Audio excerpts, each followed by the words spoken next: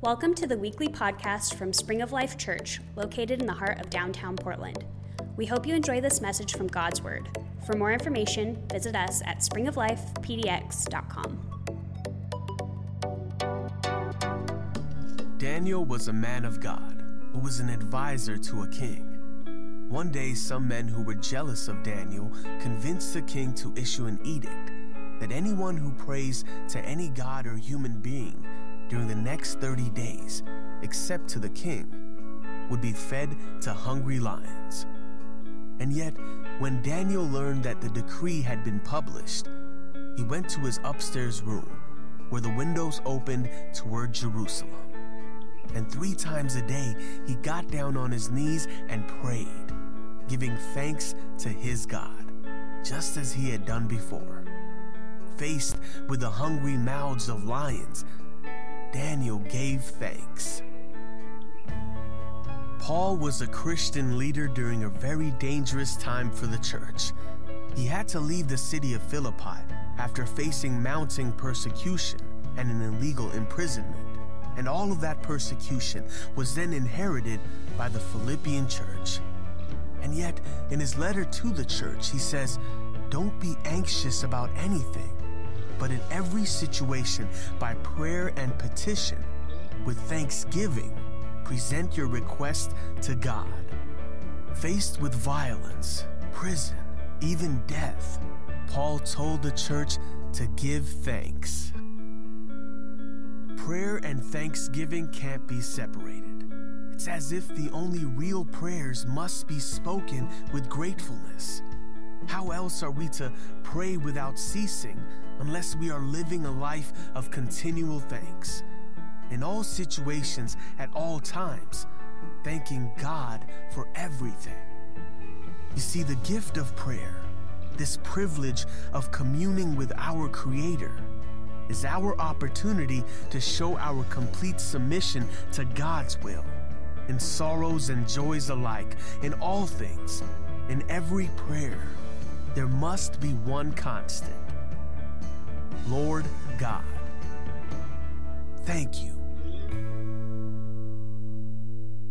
Well, thank you for being here today. I'm super grateful for each and every one of you. It is so fun to be back in God's house with his people. I hope that you had a wonderful Thanksgiving day, but more than that, it is so fun to officially be in the holiday season. One of the fun things about Thanksgiving is trying new recipes, eating classic foods, and spending time with family. And some of you are here today just to get a break from being with family. Welcome, you're safe here. But I love sometimes just being with family, people that you've known for a really long time, and finding out something new and hearing new stories. My father-in-law was in town, along with my mother-in-law, who's still in town, and we got to have a really sweet time together. And my father-in-law is like 80 years old, and by this time you think we know all the stories, but he never ceases to amaze us. So we had like the holiday station on. Anybody already listening to Christmas music? Some of you are like, yes, I've been since Halloween. What are you talking about? So a holiday song was playing, and good old Frank Sinatra came on. And, my father-in-law grew up in the Northeast. He just has this air of mystery. And for whatever reason, Andrea goes, "Hey, Dad, have you ever met Frank Sinatra?" And her dad was like, "Yeah, actually I did." And we're like, "Say what now?" This Thanksgiving just got good. Can you please go on? And he just goes on to share that when he was 18 years old, he made a trip from Boston to New York to this old restaurant called Gillies. And while he's sitting there at a table, old Blue Eyes walks through the door into the kitchen to talk to the owner named Gilly. And my father-in-law was like, "This is my shot." And he gets up from the table, bursts through the kitchen, and he's like, "Frank, I'm Charles Grillo." And Frank Sinatra is like, "Well, hi, how's it going?" And they hit it off and have a conversation. And later, Frank Sinatra comes and joins my father-in-law at the table. And all I could think is wow, Andrea, your family is so much cooler. Because when I go back home and hear stories of my family, it's more like, what's Aunt Ozell fighting with Aunt Bonnell about this time? And those are actual names in my family. They have both gone to heaven, and they're both wonderful ladies. But I always loved those names because it was like their parents were like, I love the sound of the name Elle. We just know how to get the name started. So how about O's and Bond? We'll go with that. I think it's beautiful. For us, kind of like those redneck people. So we like to talk about who's in jail and what they're in there for, and it's usually something like a scheme at a flea market or a stolen tractor trailer truck, both true stories. But then I found out something really cool. So I already asked about Christmas music, but does anybody just want to confess that you have seen at one point in your life one of those Hallmark Christmas movies? Anybody? Trent raised his hand. That was awesome. I'm getting gradually lured in this holiday season. They're sort of addictive. There's something comforting about predictability. And so I found out that one of my distant cousins by marriage, his stepmom was Mary Tyler Moore before she passed away. And I just found out that he wrote one of the Hallmark movies that just debuted this holiday season starring Kathy Lee Gifford. So if you check it out, you're in for a treat. I watched half of it. It's pretty good. And what's so funny to me is that they are amazing family members. They're invested in what we're doing here in Portland. They're contributors to this church. So it's like hitting me that this moment right now is partially sponsored by Hallmark movies. So you're welcome for that. Watch out, Candace Cameron might come through the door at any moment. But you find out a lot of things at Thanksgiving. It's a wonderful time to celebrate. But really the key to the holiday is so deeply powerful. And today I wanted to have a moment to just really appreciate the impact of being thankful, of thanksgiving, and to give us an opportunity and space to reflect in the scripture, but also to have a moment to prayerfully thank God for who he is and what he is doing in our lives. As I began to study this concept of Thanksgiving, I read this article in Psychology Today that listed 7 medical benefits towards gratitude, that people who are thankful tend to sleep better. People who are thankful just have overall positive sense of well-being and joy. They're better friends. They make better relationships. That gratefulness and gratitude is this secret key to joy. The gratitude itself is this destabilizing power that darkness can't contain. I love that. Thinking of this from a believer standpoint, I like to think in pictures, and I just think that the Holy Spirit is that deep well of joy and abundant life within us. And gratitude is like the bucket that draws that back to the surface again. It's this powerful subject that many of us don't spend enough time thinking about. What I love about true Christianity is that there is no secret about figuring out God. That is not the secret. The secret is not impressing God. He has done all the impressive work for us. The secret is not building our way toward God. We never could, not on our terms. The secret is learning how to learn and line up with God, who he is and what he has said. That is the secret to unlocking his joy. And the thesis statement for today is this: gratitude gives us the daily ability to align with the divine. We're going to walk through scripture and see that. I want to show you a passage in Philippians chapter 4. This is a really interesting piece of literature. This is a letter that we have from antiquity, from a man named Paul, who wrote a letter from prison to some really good friends. Sometimes I think we think the Bible was just written by biblical characters, but to really bring in that human element. This was written by a person with thoughts and feelings, and this is sort of the last chapter of one of his most intimate letters that he writes. And today it's kind of like we get to look in on someone's secret letter. I mean, he made it public. It was to be read to the church, but it feels so personal. And I want you to feel that today as we read it. So without any further ado, let's pick up Philippians chapter 4, beginning in verse 1. Paul writes this: "Therefore, my brothers, whom I love and I long for, my joy and crown, stand firm thus in the Lord, my beloved." And I love this because you see the heart of a pastor with Paul. People are asking me, so Andrew and I traveled for 3 weeks. Some of you I saw last week. Some of you were traveling last week and you're back this week. People are like, "How was your trip?" And my answer is the same. It was great, but I just couldn't wait to get back. And I think that's exactly what you're hearing Paul say here. Is like, I long for you. Like, I want to be with you. I want to hang out with you. I want to come to your house and cook chili. I want to like play board games. He didn't say that, but it's the theme. Like, I want to spend time with you, but I can't because I was giving my life away for the gospel and now I'm in jail. But I long for you. Verse 2, he actually mentions people by name. I entreat Euodia and I entreat Syntyche to agree in the Lord. Yes, I ask you also, true companion, help these women who have labored side by side with me in the gospel together with Clement and the rest of my fellow workers whose names are in the book of life. So it's like this personal moment, like, hey, calling people out from the crowd.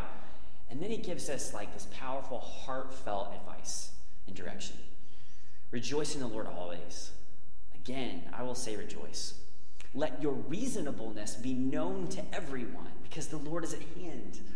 Do not be anxious about anything, but in everything by prayer and supplication with thanksgiving. Let your request be made known to God. And the peace of God, which surpasses all understanding, will guard your hearts and your minds in Christ Jesus. In verse 8, finally, brothers, whatever is true, whatever is honorable, whatever is just, whatever is pure, whatever is lovely, whatever is commendable, if there's any excellence, if there's anything worthy of praise, think about these things. And when you have learned and received and heard and seen in me, practice these things, and the God of peace will be with you. Let's pause for prayer and ask God to help us truly understand what this word says for us today. Jesus, we love you, and we are thankful for who you are. God, if there is a secret to appreciating you more, to accessing more of your joy, more of your life, then God, we want it. We love you. It's in the name of Jesus we pray. And God's people said together, amen. I think there's a few points that we could take away from this. We could spend so much time, like probably 50 quality principles that we could draw from this scripture today. But for the sake of time, we're going to focus on 3. And the first one is this. I believe Paul is teaching us we need to learn how to yearn. We need to learn how to yearn. I think this is the time of year when most people need to start being careful because we live in a culture that teaches you to want things. We live in a culture that creates a sense of demand in your heart and your soul of unrest. Like, there is always this sense that if you don't buy now or purchase now or get to the store now, you're going to miss a treasured moment, an opportunity, a party, or that great Black Friday deal. And if you miss that, there's Cyber Monday. It's coming up tomorrow. You can't miss out. It treats us like we are always wanting something, and it complicates our relationship with what it means to want. As I was focusing on this in the scripture, I began to see there are 2 different types of wants the Bible talks about. I want to talk about them today. The first kind of want is that yearning sense, that desire. The second type of want is covetousness. And so we're going to define between those today. 2 kinds of wants. One is good and helpful and beautiful and draws us closer to the heart of God. The other is destructive and will steal our joy quicker than most anything else. We're going to talk about what they are and how to position our heart. First, I want to talk about yearn. I believe we see an example of that in verse 1 when Paul says, therefore, my brothers, whom I love and I long for. That there's this thing that I don't have that I wish I had. Like, I'm okay and satisfied, and yet I live in a broken world and I am seeking restoration. Like, there's family and people in my life I wish I was close to, but I'm not close to right now. I'm yearning. I think it's okay to live in a broken world and wish and desire things to change. This is human. I believe that this type of desire is good and even godly. Andrew and I got to go on a really cool date last night. I think it's important for husbands and wives to invest in their relationship. Sometimes that's hard to do. We try to model that for our kids, that that's the most important relationship. It's the foundation. And about a month ago, I bought these tickets that I totally forgot about. And yesterday, we're at Multnomah Falls, and I get this calendar reminder on my phone. And the tickets were for Oregon Symphony concert at the Arlene Schnitzer Auditorium, which we've never been to before. And it was a night of Disney music by the Oregon Symphony. It was wonderful. So we're just sitting there with fancy people in our not fancy clothes and jeans, and just enjoying these really beautiful pieces of music presented in a breathtaking way. And I started to draw out some conclusions that almost every Disney movie starts with a big I want song. They always start like where the character is like, you know what, I can't even just say it. I can't just say it, I have to sing it. Like, think about Belle. She wants adventure in the great white somewhere. We can feel it. Think about Pocahontas. She looks once more, where? Just around the river bend. We think about Ariel. She wants to be where the people are, part of your world. We think about King Louie, Ooby-Doo. He just wants to be like you, hoo-hoo. He wants to walk like you and talk like you. Hercules. Are you a fan of Hercules? You need to be. You need to go home and Netflix Hercules today. It's so good because his song, it's so visceral. I have often dreamed of a far-off place where a great warm welcome will be waiting for me. He is longing and yearning for a place where he feels complete. And I thought, why does Disney write all these songs? And then why does Disney make billions and billions of dollars? Because they recognize that feeling of yearning is so elemental to our humanity. It's built in. Marketing can corrupt it. Covetousness can corrupt it. But it is a godly feeling to yearn. Then I began to ask the question, does God yearn? Does God yearn for things? It's a strange concept. I was thinking about a scripture in 2 Peter 3:9, which lots of theologians talk about and roll around and ponder and think about. Today, give us the opportunity. Scripture says this, the Lord is not slow to fulfill his promise, as some count slowness, but is patient toward you, not wishing that any should perish, but that all should reach repentance. Again, we could do a message series here. I'm not here to talk about like how all of this works, but we can draw out some really interesting things from here. Specifically that word wish, that Greek word boulame, it literally means to desire, to yearn. It's different than the type of will that God does to will the eternity into existence, willing the earth into existence. This is a different word with the feeling of desire. So in this moment, we see God having a desire. So I don't want to use anthropomorphic language. That means like apply human characteristics to an infinite being. I'm not trying to do that here and say, he's just like us. But what I can say is, man, if God has a desire, a wish, like this thing that he wants, I can relate to him. I can relate to that. That's a God that I can relate to. Then we have this idea of covetousness that the Bible also talks about, right? It goes all the way back to the 10 Commandments. The 9th commandment says, don't covet your neighbor's wife. It's this wicked desire to claim something that never belonged to you and never should. And then the 10th commandment talks about not coveting your neighbor's possessions. Like, don't wish for your neighbor's life, his wife or his life. Those aren't yours. Those are not yours to want. And it convicted me that there might have been times in my life where I have prayed not out of a sense of yearning, but out of a sense of covetousness. So I began to think, like, what's the difference? How can I distinguish between the two? And I thought gratitude is a great barometer. That yearning is rooted in humility. To yearn says, man, I have come to this moment of realization that because of being a sinner, there's one thing I deserve, and it's eternal separation from God. And yet, there is this sense that I want to see broken things made whole. There is this desire to see relationships be made right. There is this desire to like get out of this job I don't really like. It doesn't really fit me. I really want to be centered in like purpose. That I have this yearning desire for more. However, I am rooted in this idea of humility. And the way I get there is through gratitude. It's the way that I align with the divine. Man, God, I'm so grateful for what you've given. I think that's what Paul's kind of saying here. God, I am so grateful for who you are, rejoicing always. But I'm in prison, and man, there's a part of me that yearns not to be. I just really want to be reunited and connected with the people who are close and dear to me. Covetousness, on the other hand, I think is rooted in entitlement. What I deserve, who I am, and what I should get. Man, I deserve that opportunity. I deserve that new washer-dryer set that's on sale on Cyber Monday. Man, I deserve that opportunity and that attention and that goodness. I deserve that. And when we begin to feel like we deserve, we are totally unaligned with our true standing before God. And that's when things get wicked. I'm still asking God to reveal the difference for me, right? We are bad judges of our own heart. Proverbs teach us that. We all think that we are right in our own eyes, but it is the Lord who weighs our heart. What can we use as a scale? Gratitude.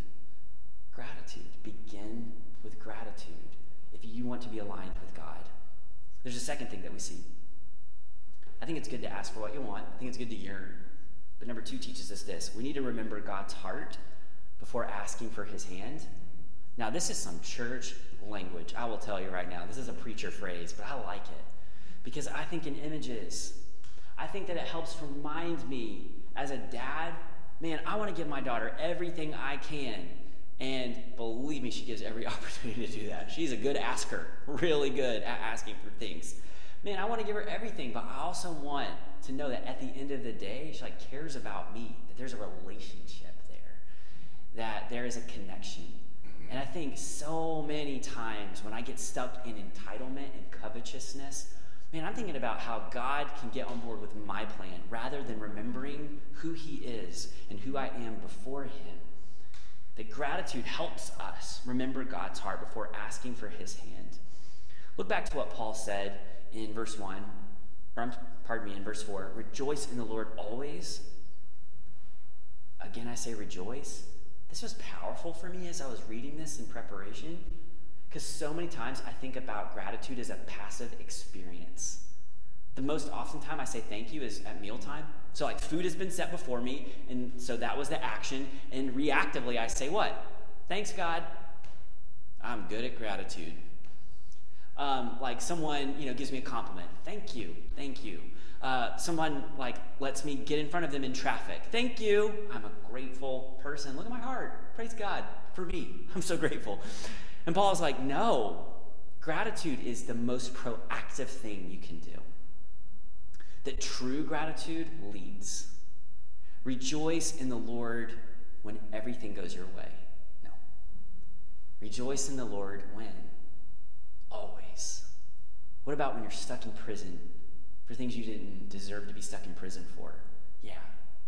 What about when you got cut off in traffic? Yes. Then. What about when that relationship that you invested a lot into betrayed you? It's not saying that you have to fake that you're okay, but in that moment, when you can't rejoice in the world, you can rejoice in him. Because while the world is broken, he is faithful. And when we pattern our lives, remembering who God is before we ask for him to move for us, we will experience deeper joy.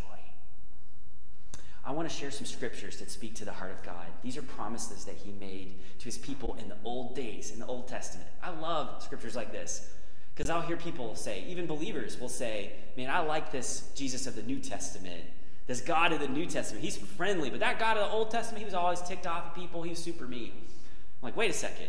These are scriptures that were written in the Old Testament by Old Testament prophets that speak to the heart and character of God. Hear these scriptures today. They're beautiful. Maybe one of these is just what you needed to hear. Isaiah 40:29. He gives strength to the weary and increases the power of the weak. So many other religions say you need to be strong and follow this formula to get stronger. Impress your God. Make your way to your God.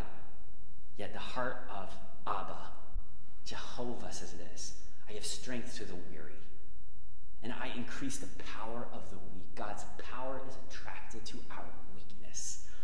What a God we serve. Isaiah 41:10.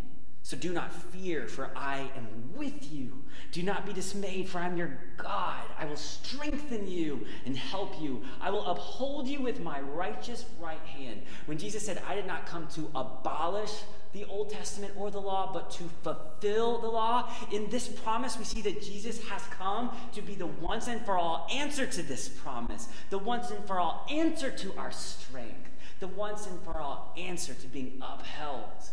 That's good. I like this next one, Isaiah 43:2. When you pass through the waters, I will be with you. And when you pass through the rivers, they will not sweep over you. When you walk through the fire, you will not be burned. The flames will not set you ablaze. Now, if I am only trusting God's hand and not his heart, I'm like, hey, Lord, why don't you just keep me out of the flood to begin with? How about that? If I'm not trusting his heart, but just his hand, I'm like, hey, how about not getting so close to the flames? Like, why don't you just give me a spiritual fire extinguisher? But here's the promise of God. In the midst of a broken world, I will never leave you. And there is nothing that you can face in this world that I cannot overcome. I am your victory. I am your victory. I love this one in Deuteronomy 31:8. The Lord himself goes before you, and he will be with you. He will never leave you, nor forsake you. Do not be afraid. Do not be discouraged.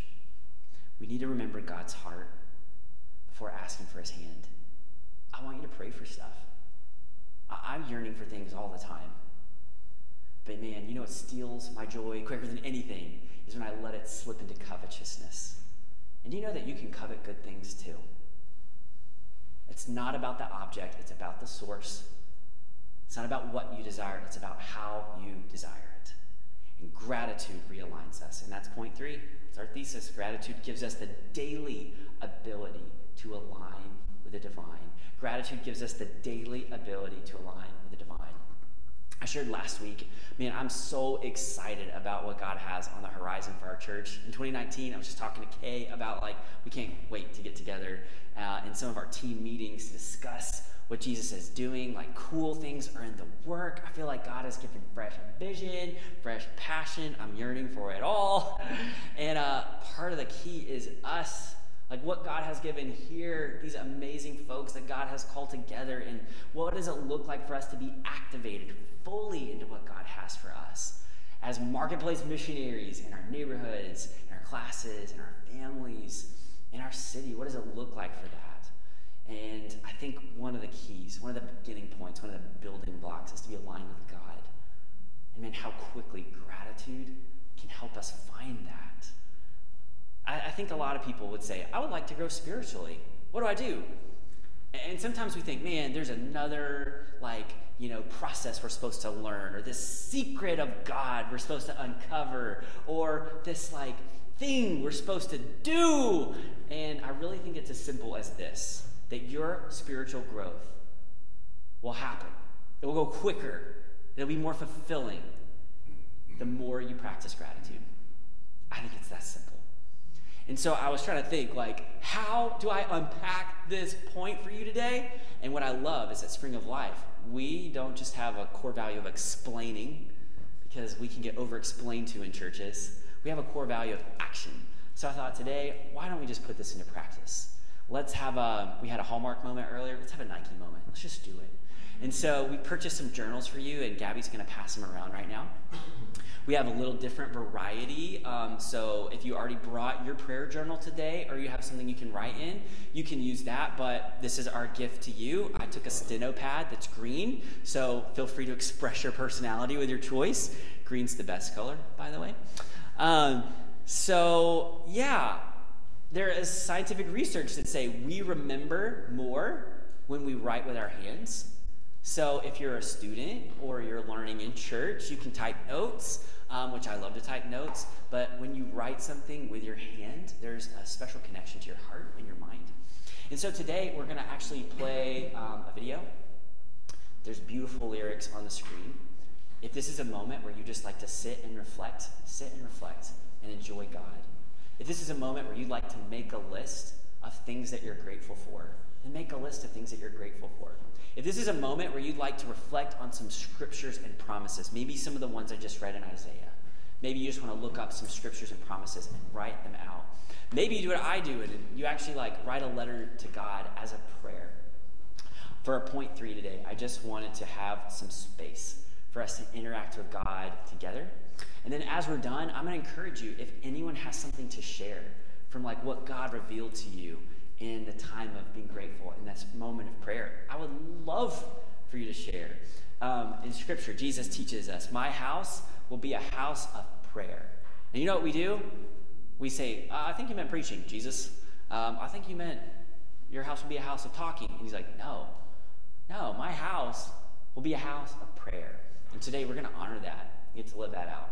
So we'll spend some time. This is point 3. I'll come back up. We'll have some share time as the Spirit leads. And then we will close with some music, singing, and communion. But let me pray for us. Let me read Philippians again and then pray for us and then have a moment of reflection. The Word of God says, rejoice in the Lord always. Again, I say rejoice. Let your reasonableness be known to everyone. The Lord is at hand.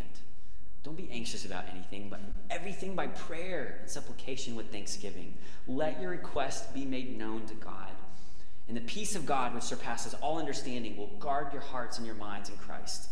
Finally, whatever is true and honorable, whatever is just and pure, whatever is lovely, whatever is commendable, if there is any excellence, if there is anything worthy of praise, think about these things.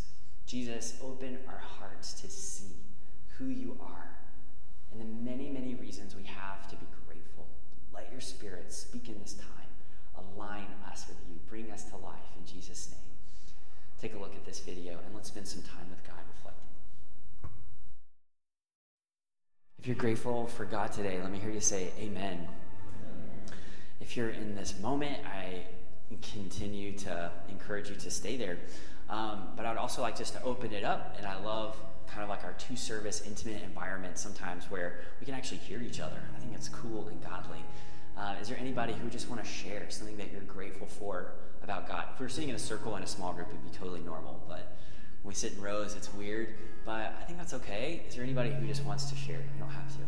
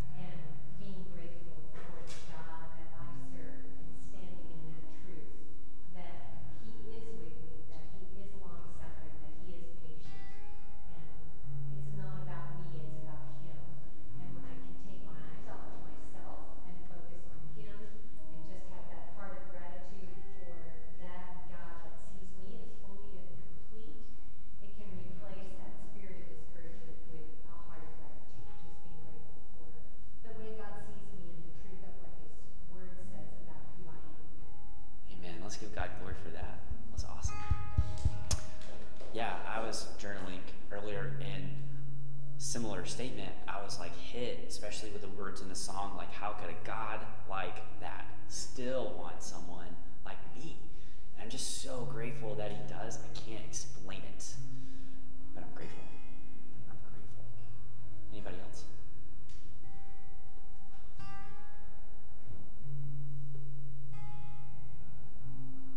Homework this week is to find opportunities to speak gratitude into other people's lives.